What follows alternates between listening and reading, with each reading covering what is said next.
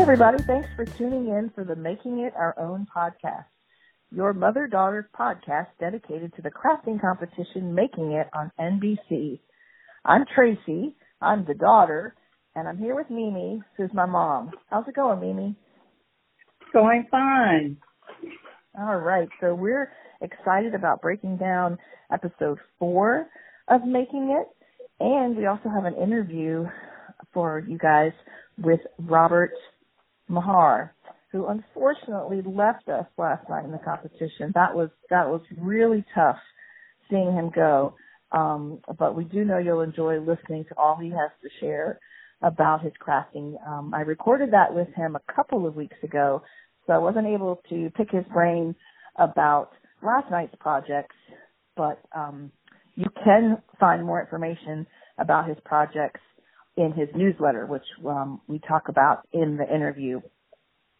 So just a couple of things first, where you can find us. Obviously, you have found us if you're tuning in right now, but if you want to find other ways to connect to the podcast or tell your friends, which we would love, where to find the podcast, you can find us on Twitter at Making It Our Own. Our website is SoManyShows.com. We are part of the larger So Many Shows podcast that covers a lot of different television series, different genres, and so forth. So you can look for the Making It Our Own episodes within So Many Shows, or you might find something else you want to listen to as well. So we're out there on iTunes and Google Music as So Many Shows. And also we have a Pinterest board under my name, which is Tracy, Tracey, Phillips. And Phillips has 2 L's and 2 P's at the end. It's a little different. But we have a board out there for the Making It Our Own podcast episodes. So if you wanted to follow that board, you could grab the episodes from there. So lots of different choices. Thanks again for listening. We're excited to get into our favorites. There's so much to talk about with episode 4, so much festivity because it was a holiday theme. So let's jump right in. We've got costumes in the faster craft, and then we have door and porch decorations in the master craft, the longer craft. So let's jump right in. Mimi, what were your favorites in the costume portion of the show? Well, when I think about Halloween, I think about little kids walking around in their cute little outfits in the neighborhood. So I favored the costumes that you could safely move around in. As a mom, I thought Joe's sock monster was the best. Her attention to details always makes her project stand out to me. And other of my favorites were Billy's Beefcake and Amber's Piece of My Mind. Even though Dana said, she had seen the idea before, I hadn't. So I thought that was a really cute idea. Yeah, it was. It was very clever the way she added that little twist to it. I thought they were all a lot of fun.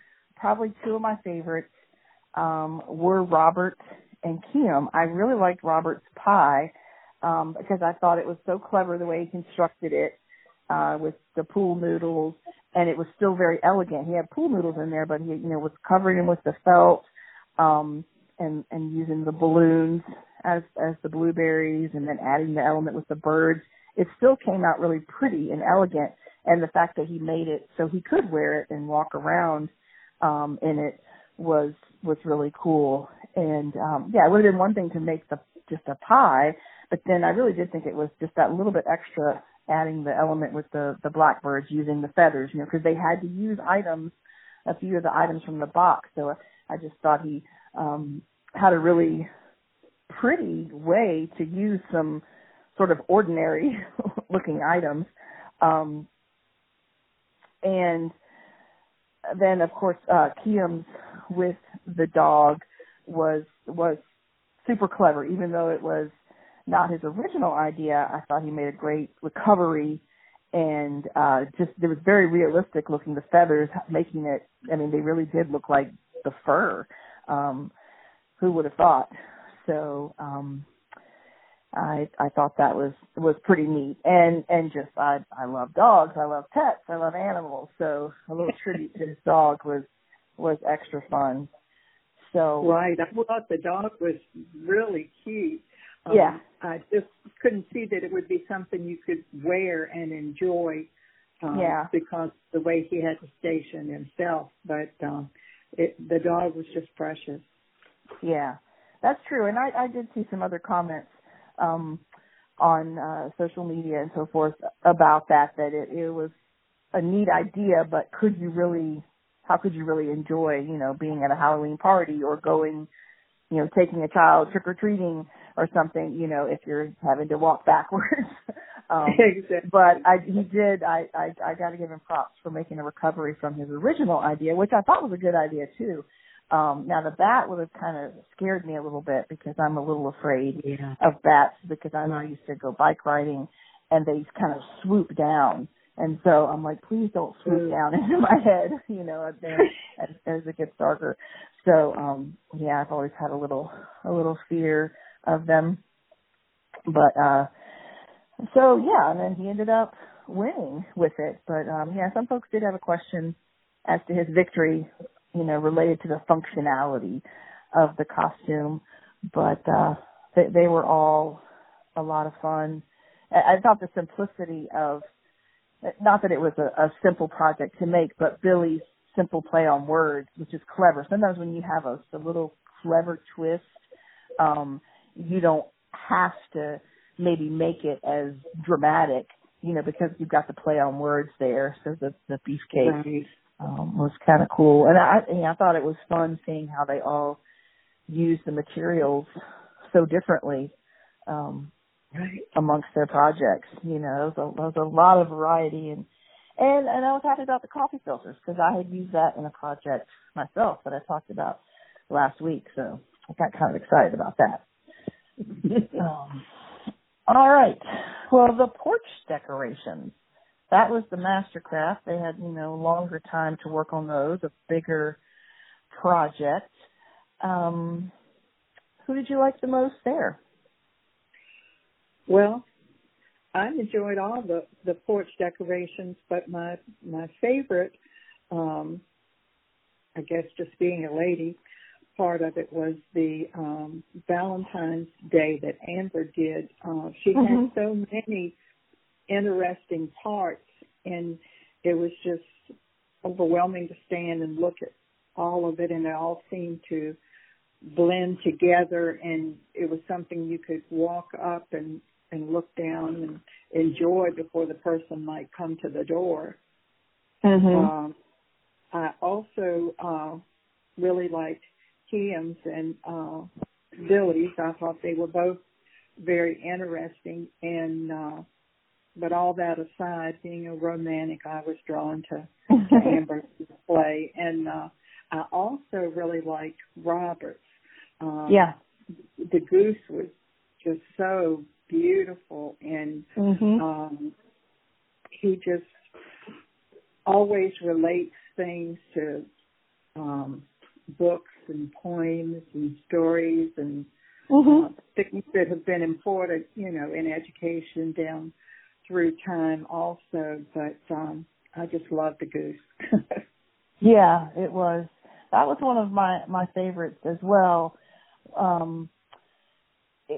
Like just the detail with the goose, the little eyelashes on it, and the way he sort of feathered the fabric on them, and it was just really cohesive and elegant. Like I said, even with his costume, to make a pie look so pretty and beautiful, and just sort of have an elegance to it, even though you're walking around with a pie around. It sounds kind of silly, but he made it so beautiful, and I thought his porch display was very beautiful, and I loved the subtle colors. I think someone said they were kind of pale, but it was just that to me was something a little different. They were pretty colors. It wasn't just gray or a neutral. They were colors, but they were elegant colors, and so it was a nice spin on that for me. And I kind of thought that was the most I would like that. That's something I would like to see on a porch, on my porch, on a neighbor's porch. To me, that looked like a porch display. Whereas one of my other favorites was Billy's, because I love those biceps. I mean, that effect with the trapunto, they called it. I didn't know that's what it was called, but I loved the effect of it, you know, and the size and the magnitude. You can't help but see them, you know, and it was kind of simple, right. you know, but it's like, it just was very striking. But that's not necessarily something I think I would see or maybe even want to see on a porch. I liked it, but I would love to see that like at a party. You know, we're going to a cookout and, you know, maybe as a display, you know, as you come up to the food table, behind the food table or something, you know, but I didn't really think of that as something on a porch, but it was a great display. And like Amber's, I thought was a beautiful display, and I could see that maybe in the mall, you know, at Valentine's time of year or something. It would make a really pretty display as you walk in. But I'm not sure I would really envision seeing so much on a porch, even though it was very attractive. Now Kiam's was a little atypical, but certainly not for Halloween. I mean, you see, you know, a lot of times structures and people build things, you know, for haunted houses and stuff at Halloween. And I love the effect of the bark with the spray insulation, the foam. It really looks like bark. I thought that was so clever. And just, I like the spooky effect. And it had a nice, obviously it had a nice focus, you know, because we saw, Nick like joking around like it was, you know, pulling him in, you know, so that was fun. But, yeah, I thought Roberts kind of achieved the objective of what I thought of as the objective of that challenge, you know, to me with porch decorations. And it wasn't ordinary. I mean, that goose was very artistic and beautiful. And again, I know I keep going back to that elegance, but that it all went with a theme, you know, and that was the focus. And I think that's probably where Joe's didn't go as well, because there wasn't really a focus. Like, do I focus on the balloons, the leprechaun? I love the gold floor, but it competed with the balloons and the leprechaun and all the shamrocks. And it's so easy for me to sit back and think, well, how would I have done it differently? You know, because I'm not under that stress and doing, you know, all these crafts on television. But I would have liked to have seen her capitalize on that beautiful gold floor, and, you know, the idea of the, maybe have a leprechaun hat, like kind of tipped on, coming off of the doorway, just sort of, I don't know, hung on there, but tipped where gold was coming out of it, sort of a display of gold falling out that draws your eye to the floor, and the whole focus being about the gold. You know, you could still maybe have the rainbow, or maybe even just a partial rainbow, maybe not even have the rainbow all the way, arching all the way over, but somehow just like having more of a focus, like the focus of the goose, the focus of walking through that tree. I think Amber's had kind of the focus of the hands. That was really the draw there. And then Billy with the wrestling biceps, drew you in. So I think that's maybe where hers didn't rank quite as well. But, speaking of that, you know, we like to do a little segment about the judges' corner. Do you have anything that you agreed with in particular with the judges, or maybe disagreed with, specifically with something that the judges had to say last night? Well, I agreed with Amber's choice. As I said, I thought I was just really excited about all the things that were going on in there. But sometimes I like to go back and look at the programs again, because there's just so much to take in. Sometimes I'll miss something, and I had never really thought about the importance of the cameraman's perspective. But when I watched again today, I noticed that not only did Robert have this beautiful booth and all the other things that were sitting on the porch, but when the cameraman first moves in, you see the little baskets hanging from the ribbons on the side above the rails. And I thought they were real pretty, and I had never even noticed them, you know, the first time. And so, you know, I think the judges thought maybe, you know, he just didn't have enough there, but I thought he had a good balance of things. And I did not agree with Dana's comment about Joe's project being messy. I felt like she was trying to make it like a little cartoony or comic type thing, because with the costume? We know there's no real you know, funk monster. It So, feels like it sometimes, but yeah, we know there's not. Yeah. So, and that's a good point. Maybe she was a little harsh about Amber's pizza.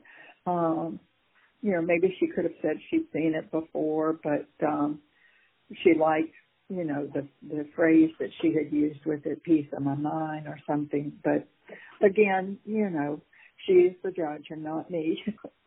Yeah.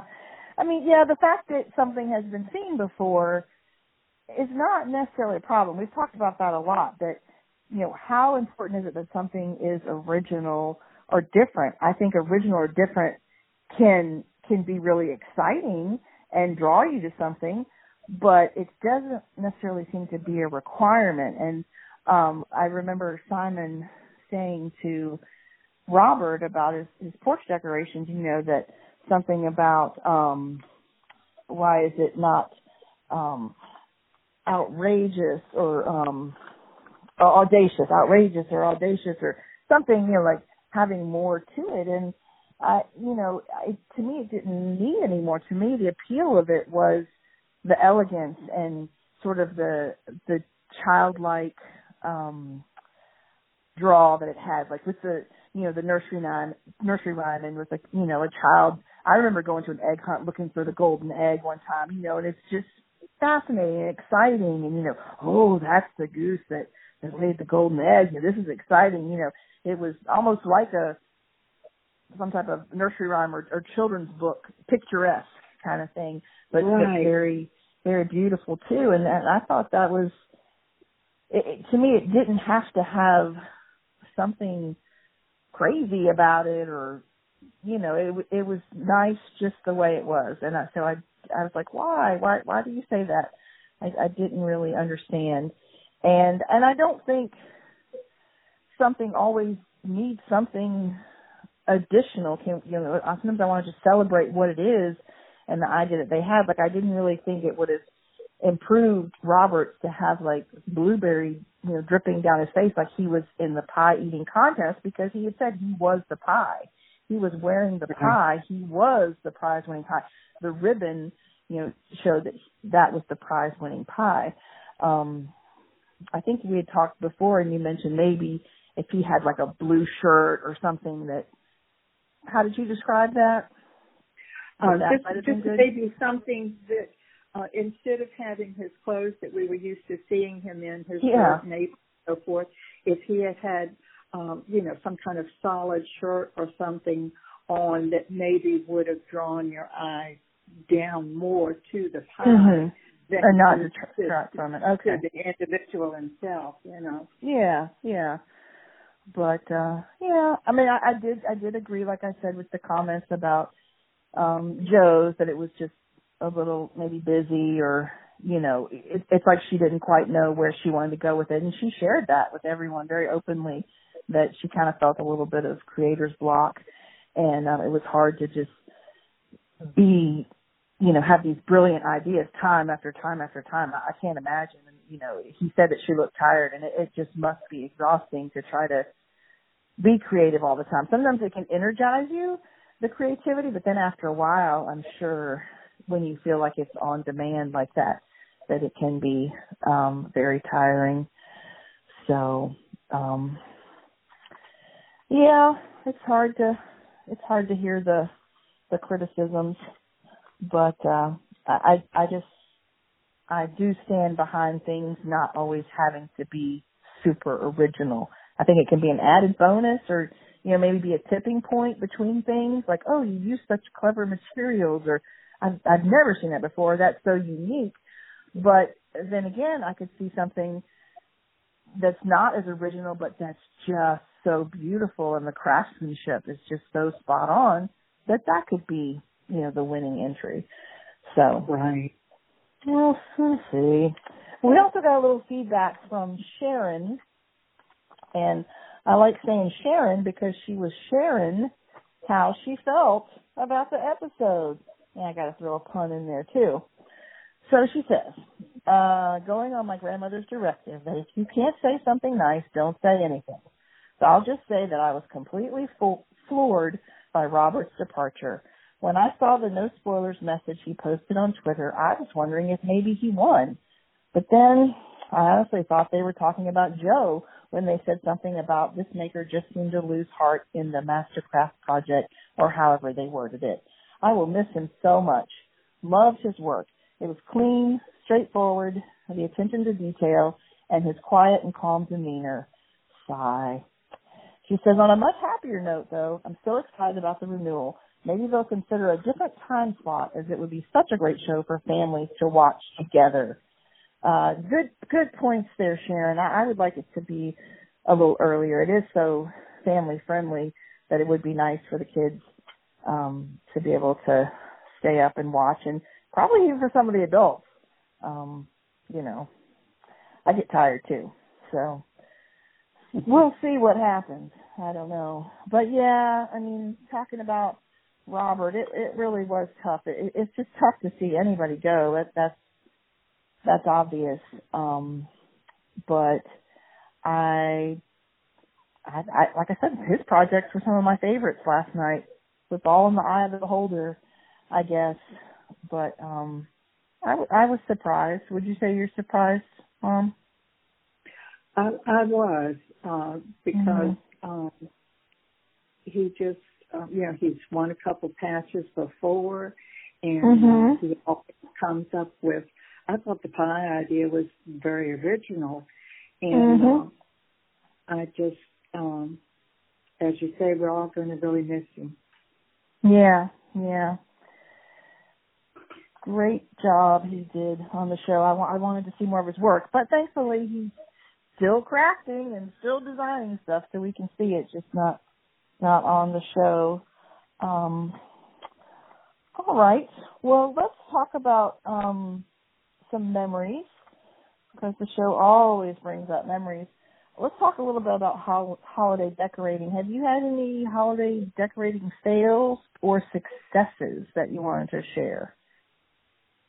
Well, for some reason, I don't know if it was time or money or what, I just never got into a lot of porch decorating except for Christmas time. And then I just always enjoyed the traditional wreaths and greenery and lights and that type of thing. So I didn't have much chance to fail if I wasn't doing anything. So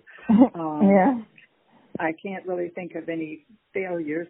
Some folks might have thought, well, gee, that's same old thing, But I have had some successes also. So.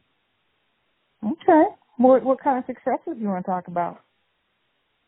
Well, when we first moved to the house that I'm in now, I remember I didn't have much living room furniture, so I decided, in addition to our family tree that was always in the den, I wanted a full-size tree in the living room.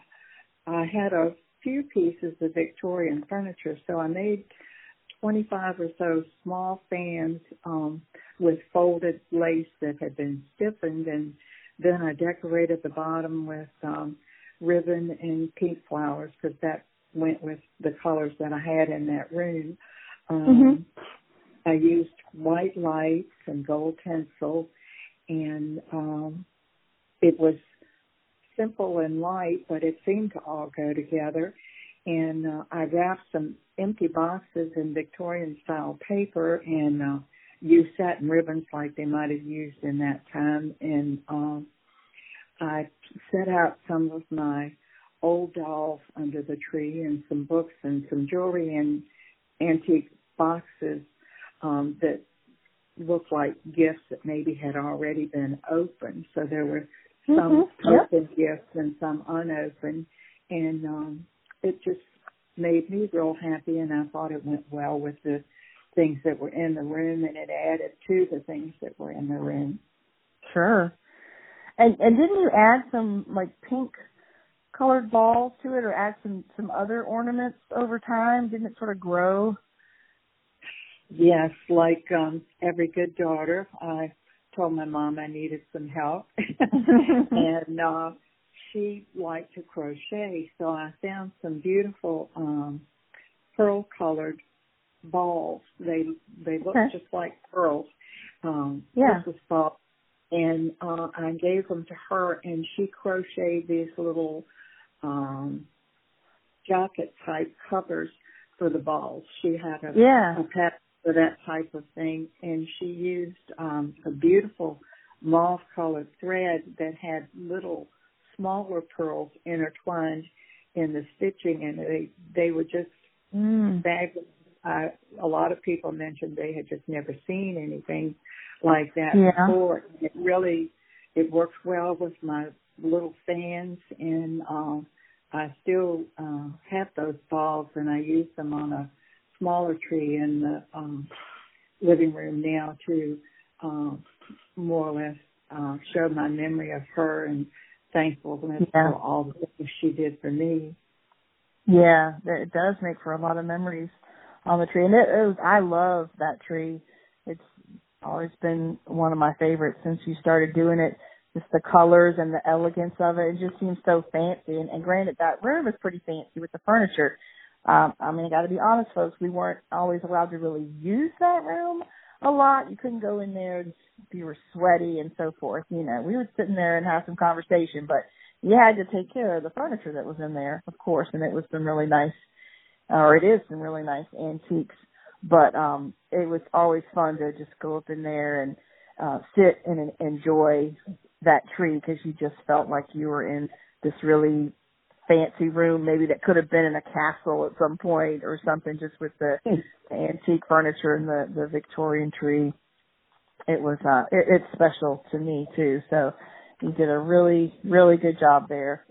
As far as my fails or successes with holiday decorating, I tried one time. It seemed like it should have been very simple, but I didn't quite get it right, and it may have been my sort of impulsivity trying to do something too quickly. But I thought about wrapping some ribbon just around our lamppost, which is white, and if I added some red ribbon, I think maybe I had some gold trim or something too, it could make it like a candy cane. And apparently I didn't have quite enough ribbon on hand, or didn't know how to adhere it so that it would stay on there evenly separated between the stripes. But I just couldn't quite get it to work the way I wanted to. I probably needed to maybe measure a little bit or something like that. So it seemed like a good idea, but it didn't quite pan out.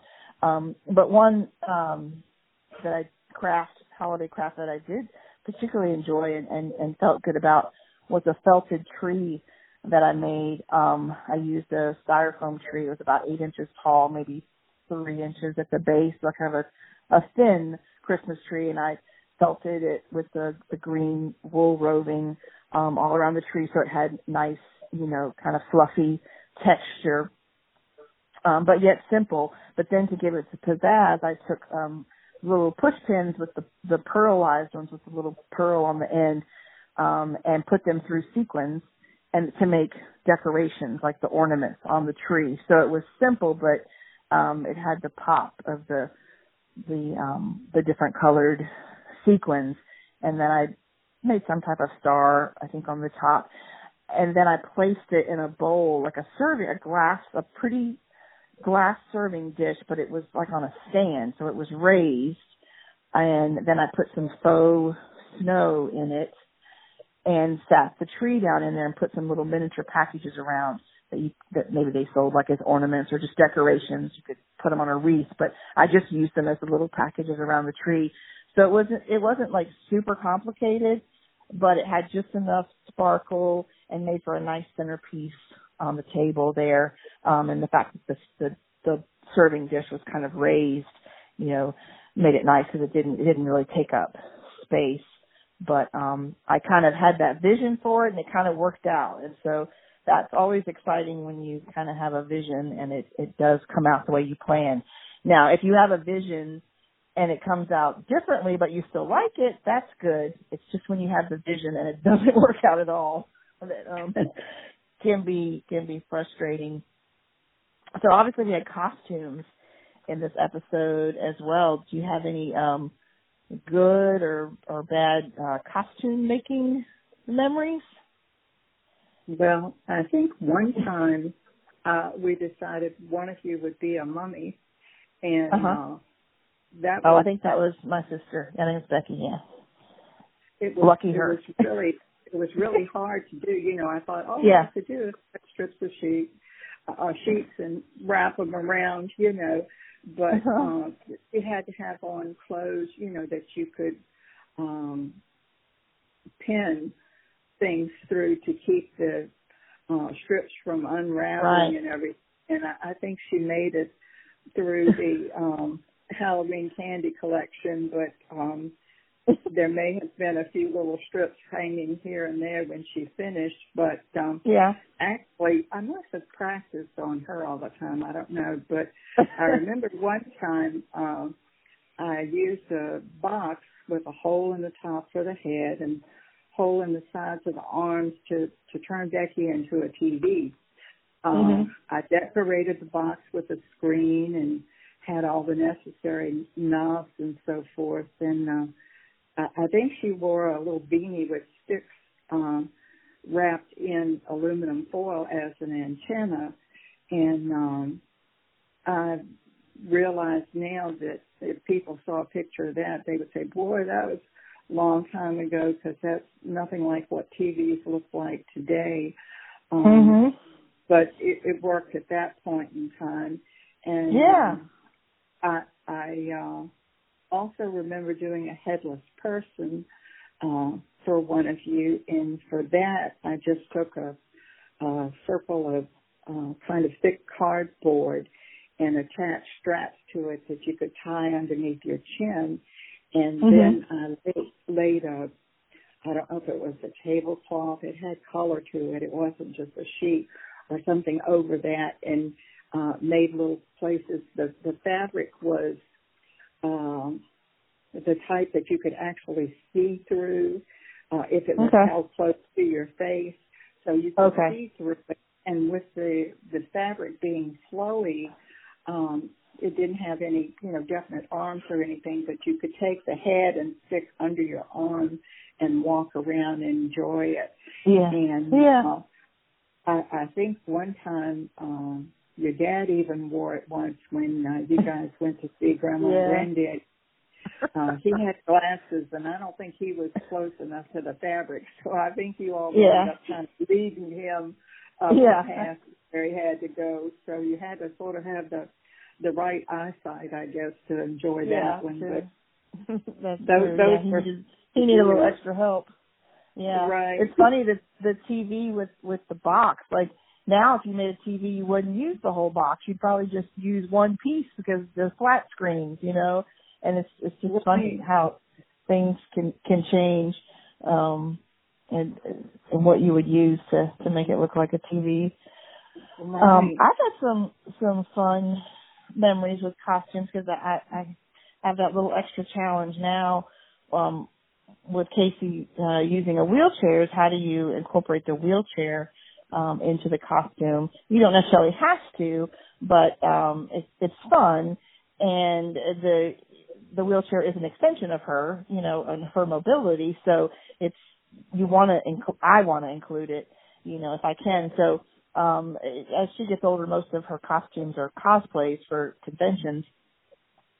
And so we have done a couple of Walking Dead themed costumes with her, and one character in The Walking Dead is a tiger named Shiva, so she was going to go as the tiger one year. And the way I incorporated the wheelchair there is if you don't know wheelchairs very well, if they're ones that you push yourself, then there's a rim on the outside of the wheel because you don't actually put your hand on the tire. You know, there's a rim outside of it that you turn, and then there's a plastic cover over the wheel so that you don't get your fingers caught in the spokes of the wheel. You know, so that would be dangerous. So I took some poster board and some orange, white, and black duct tape, or I may have just used the white space on the poster board and used orange and black, but I made a tiger pattern. I tore strips of the duct tape and just, you know, put them on the poster board and cut it in a circle to fit the wheel cover. And then I think I just adhered it with some pipe cleaners to the wheel cover. So instead of the clear wheel cover, you know, where you could see through and see the spokes of the wheel, you just saw a tiger pattern. So it just kind of made her wheelchair, you know, have the tiger theme. And then for the rest of it, I got like a little Winnie the Pooh Tigger onesie from Goodwill and just sort of deconstructed it and took some of the fabric and made a tail and attached that to the chair, to the back of the chair, so the tiger tail. And then I made little ears for her to do little pony pigtails with some of the fabric, and then more like a tiger themed shirt. I think I even took fabric markers. I think it was like maybe more of a zebra shirt that I got at the Goodwill, and then added the orange fabric paint to try to make it look more like a tiger. So it was kind of a piecemeal project, but it came out well, and you know, definitely had the tiger theme, and she got to take some fun pictures with people there. But we also did one where her character was riding a motorcycle. So we made handlebars for her wheelchair that connected to her wheelchair with, I think they were like pipe clamps is what I ended up using, and then some vacuum hose to hold it on the sides to the chair. That looked kind of like pipes or something on a motorcycle. But I used PVC pipe for the main construction of the handlebars, and I had been watching a YouTube channel called Specific Love, and I would highly recommend this channel. Some great ideas. He does tons of videos with PVC hacks, different things you can make with PVC pipe, all kinds of things. I mean, just so much variety. But by watching those, I learned about different connectors and things that I could use where the handlebars would turn, you know, towards her, and how to connect the different pieces. So I ended up learning a lot about PVC pipe from making that costume, but also got inspired to think of other ways, other things I could make with PVC pipe. And he has a lot of other do-it-yourself projects on the YouTube channel, but definitely shout out to specificlove.com. Check that out for some fun projects, especially with PVC pipe. But yeah, I also did the Goodwill clothing with the motorcycle too, because I found I guess it was faux leather, I think they call it like pleather, jacket, and cut off the sleeves and just sort of whip stitched to trim to make like a sleeve, to make a vest, like a motorcycle vest for her, and some other items that were sort of went with the theme, but it came out really well. So I think no matter how old she gets or how old I get, we'll keep making costumes just for fun, and we'll use the conventions as an excuse to dress up in costumes, because I think it's a lot of fun. So that's my spin on costumes and my little somewhat unique situation there that gives a little different challenge, which makes it fun to try to think outside the box. So I think it's really special that you and the person in this particular site are thinking about other people and making holidays a real celebration for everyone, no matter what the situation might be. Well, that's right. Well, in our toolbox segment this week, I thought we could talk a little bit about how crafting can either become really expensive, or are there ways where you can make it more economical? So did you have which way does it go with you? Have you ever had a problem with it becoming expensive, or do you have some ideas how to make that hobby more economical? Well, I tended to do more like cross stitch or working on old furniture or something. And the cross stitch can get involved, but if you keep buying patterns, or you start a new craft and you've got to have patterns and gadgets and so forth as a base, and then you decide you want to go even further with that, you continue to buy gadgets and supplies. And since you're spending usually just a little bit at a time, you don't really think about how much you've actually spent until you go back and look back on that. And so it is easy to spend a lot of money and not realize it. Sure. Well, what about making it more economical? What tips do you have there? Well, I found like with the cross stitch, oftentimes they'd have 50 shades of any one color, and each time you did a design, they wanted a different shade. And so some of my friends and I would share threads that we had left over that we thought we were using again, and that part helped. And if you want to, you can share your supplies and tools even that you're no longer using. Often at yard sales you can find supplies that a crafter used, but now he's moved on to another craft and still have, leftover supplies. And so if it's something you're doing, then you might want to purchase that. Or if it's something you'd like to try, it might be an inexpensive way to try a craft before you get too involved yourself. And I know down through history, people have enjoyed what we often refer to as scrap crafts. And you can find all kinds of information in the library or online about things you can make, everything from rugs to wreaths to jewelry to home decorations, even furniture.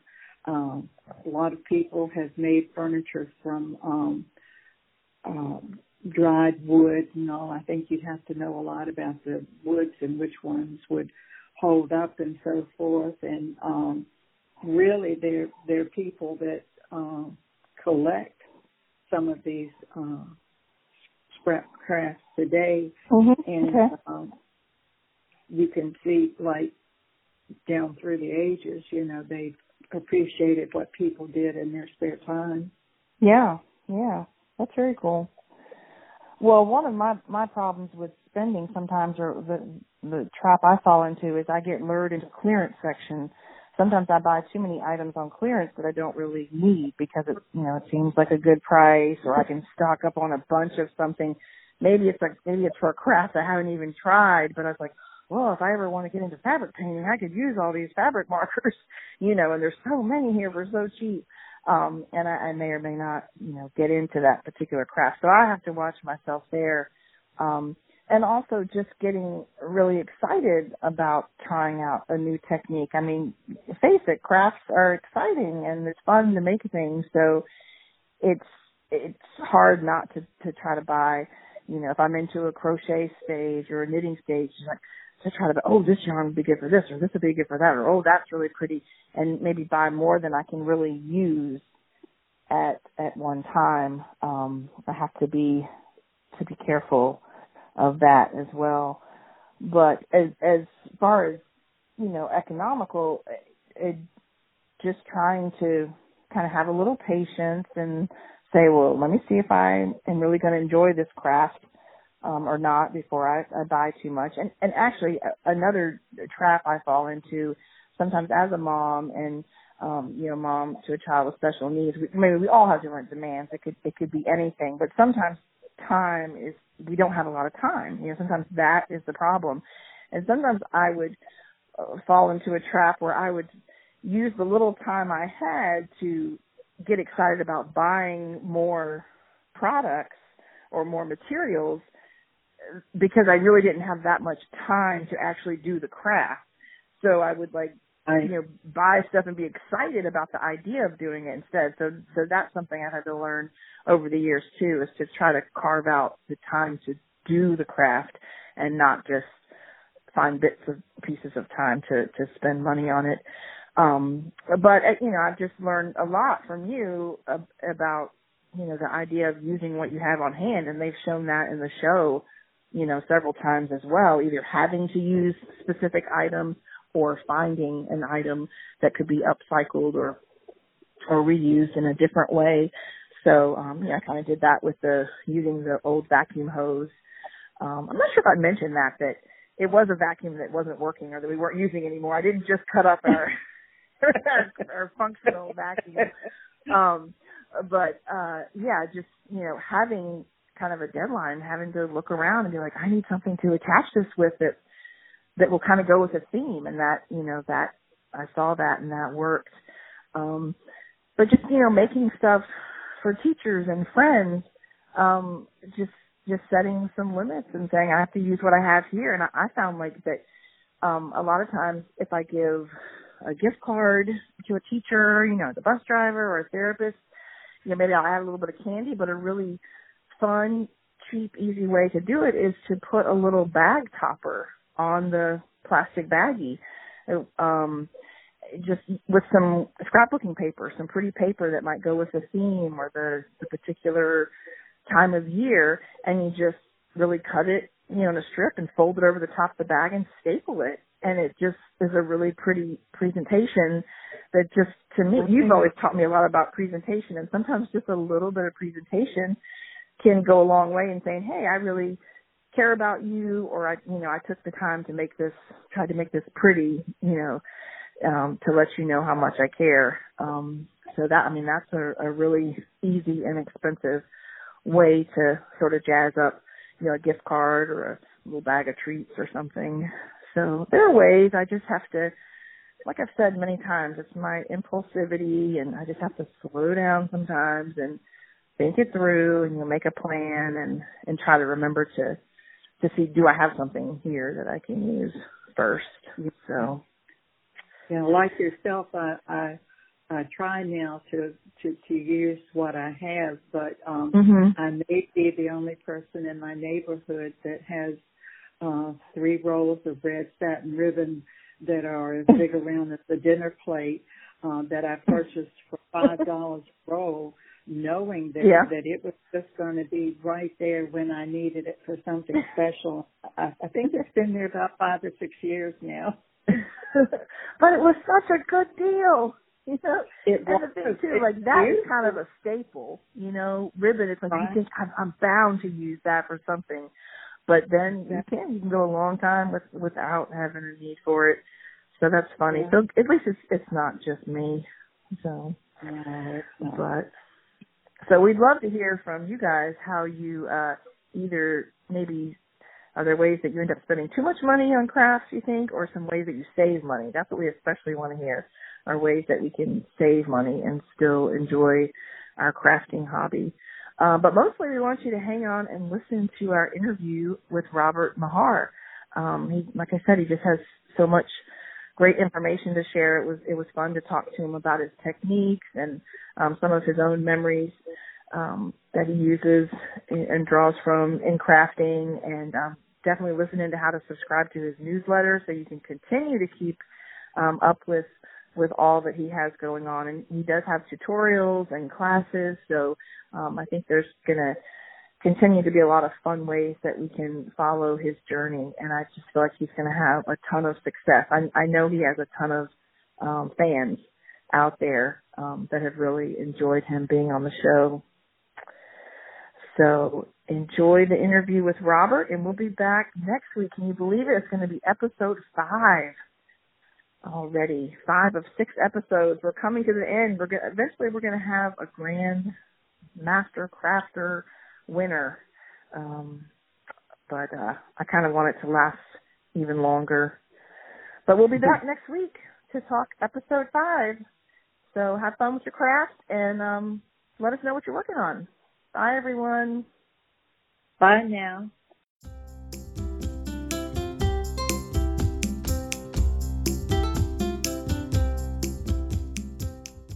Thanks, everyone. It's time for a very special chat with one of the contestants of Making It.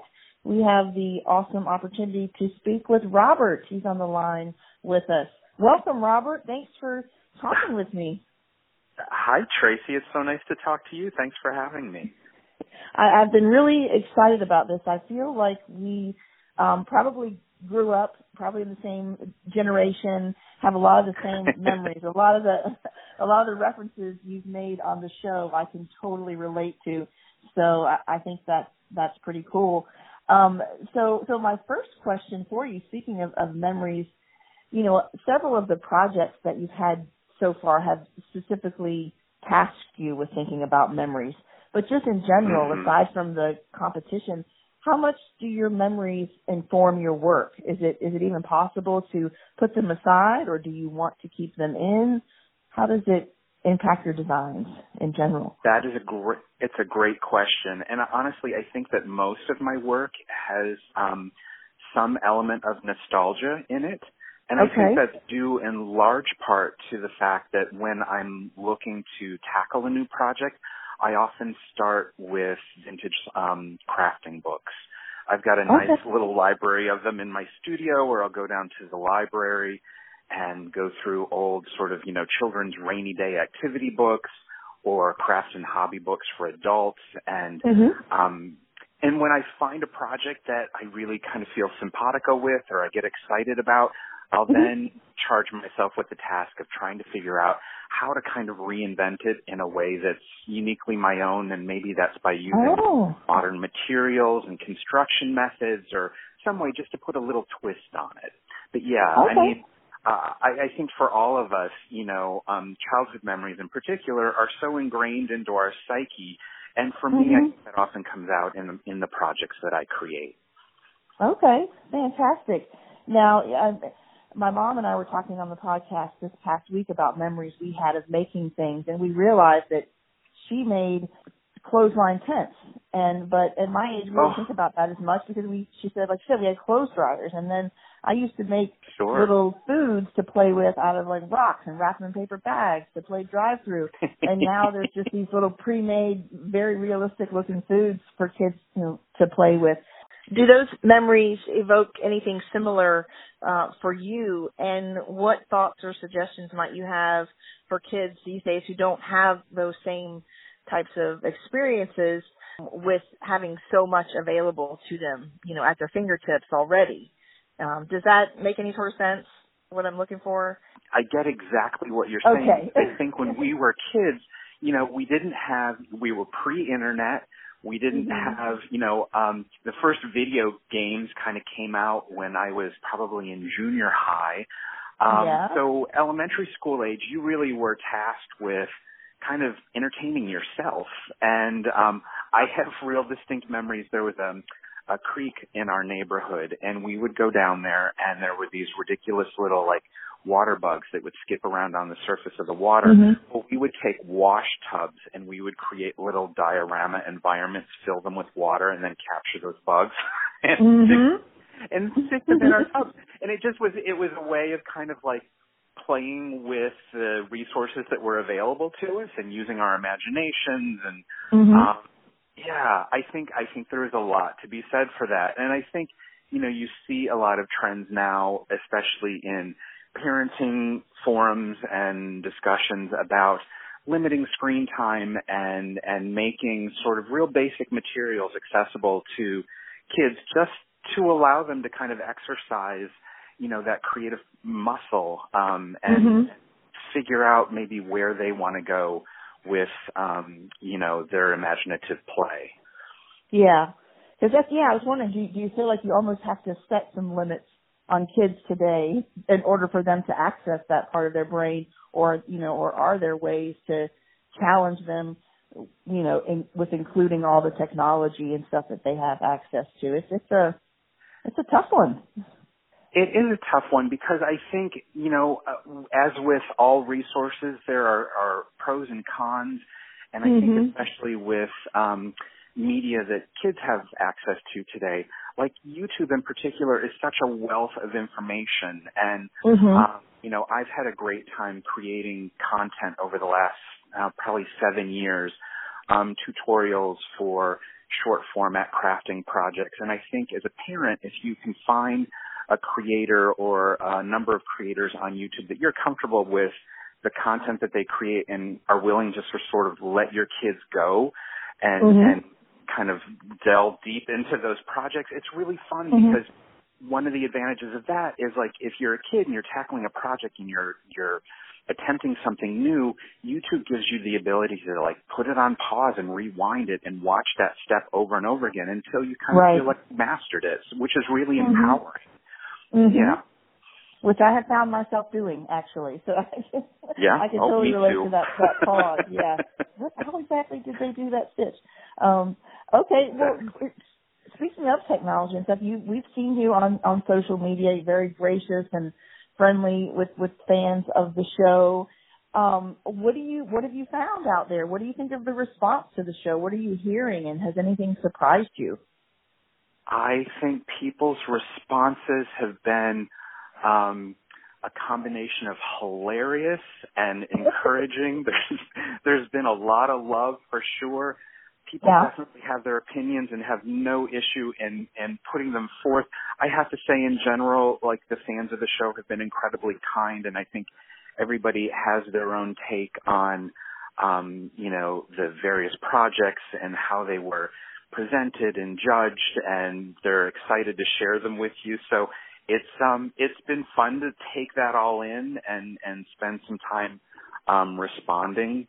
And I think with the projects that are shown on the episodes, one of the challenges I really feel for the editors because they took so many hours of footage and basically have to sort of funnel it down into about 45 minutes of screen time. And so there's understandably aspects to everybody's projects that just aren't shown. And so I'm having a fun time sort of discussing those with people that are visiting me on social media. And I'm actually, I do a monthly newsletter, but I've gotten to the point for the show that I'm doing it every week now so we can kind of delve in deep to talk about just it's awesome. details that you didn't get to see on TV. Yeah. Yes. Okay. Well, speaking of talking about the projects, and I know in your most recent newsletter you talked about some of your projects, and I really enjoyed that. And I love the sketches. And I would love to see like a coffee table book with all the sketches after the show's over of all the projects and maybe like different shots of the campus and the barn. I just think it would be a fun memory. But those sketches, who drew the sketches? I don't know. I'm assuming that the show hired an illustrator because we all had separate sketches that we came to the table with. But I think obviously for presentation they wanted some sort of consistency, and I love them. I've been so excited every week to see how the project will be interpreted in the little drawing. That's been a lot of fun. They are fantastic. Now, who owns the projects after the show? Did you guys get to take things home? Does the network own them? It all goes to the network. Yeah, it was all created specifically for the show. So that all remains in their hands. Okay. So maybe they could make a little Making It museum one day and we could all go visit them. Wouldn't that be fun? I love that. That would be idea. fun. I would love that little field trip. So now, talking about your YouTube videos and your tutorials, you're very adept at teaching. You have a really nice style. I mean, just when you've explained your work on the show or talking to the judges, it's very much with a sort of a teaching aspect to it. Thank you. Is that you're welcome. And is that something that runs in your family? Is that new to Robert? How did that come about? It's interesting because I started on YouTube as a producer. I worked for a digital entertainment company out here in Southern California that was creating content specifically for YouTube, but obviously I had a really crafty background.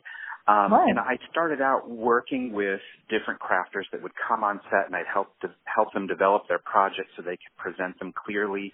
And then it got to the point where I started designing more of the projects. And finally, there was a point at which my boss came to me and presented the idea of becoming sort of a hybrid between producer and talent, where because I was already so involved in the development of the projects, if I wouldn't consider perhaps presenting them on camera, which at the time I was like, it was a new idea to me, and I think it made me a little nervous.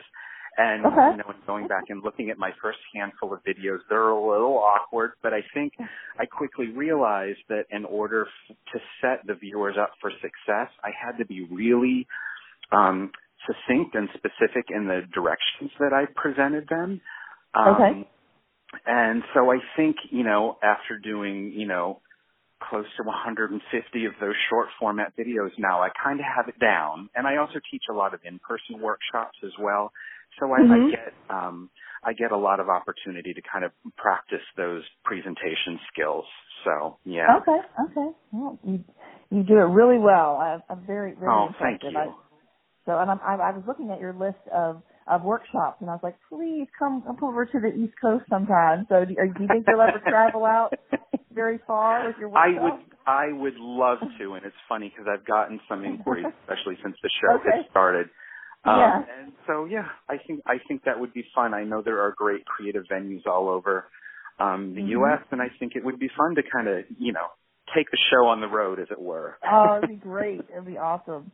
So, reaching back to your childhood a little bit, which fort or play structure, and we'll not include yours, because presumably that's something that you can relate to and enjoy, but if you chose from the other 6 this week, which one would young Robert most likely enjoy the most? Honestly, and I really loved Billy's, and I thought that the judges made the right call when they awarded him that patch. That taco truck was so stinking cool. And, when I was a kid, we had all of those play school sets. It was a specific brand of toys, and there was, they had a bus and a garage and a plane and I remember those. Figures that went with it. Yeah, right? They were so much fun. And I could just imagine there being like a play school taco truck with those little figurines where they went in to create your meal and pass them out through the window. So, I think 6-year-old me would have been really down with playing with the taco truck. Nice. I like it. Yeah. Now, you mentioned you thought the judges made the right choice there. They've got a really tough job, and I know it's hard for a lot of the viewers to hear some of the criticism, and we're all asking ourselves, how do you judge? What are your criteria? And so, for instance, I thought about, several of your projects with the balsa wood, and what if Robert wanted to use balsa wood for all of his projects? I thought, would that be a bad thing?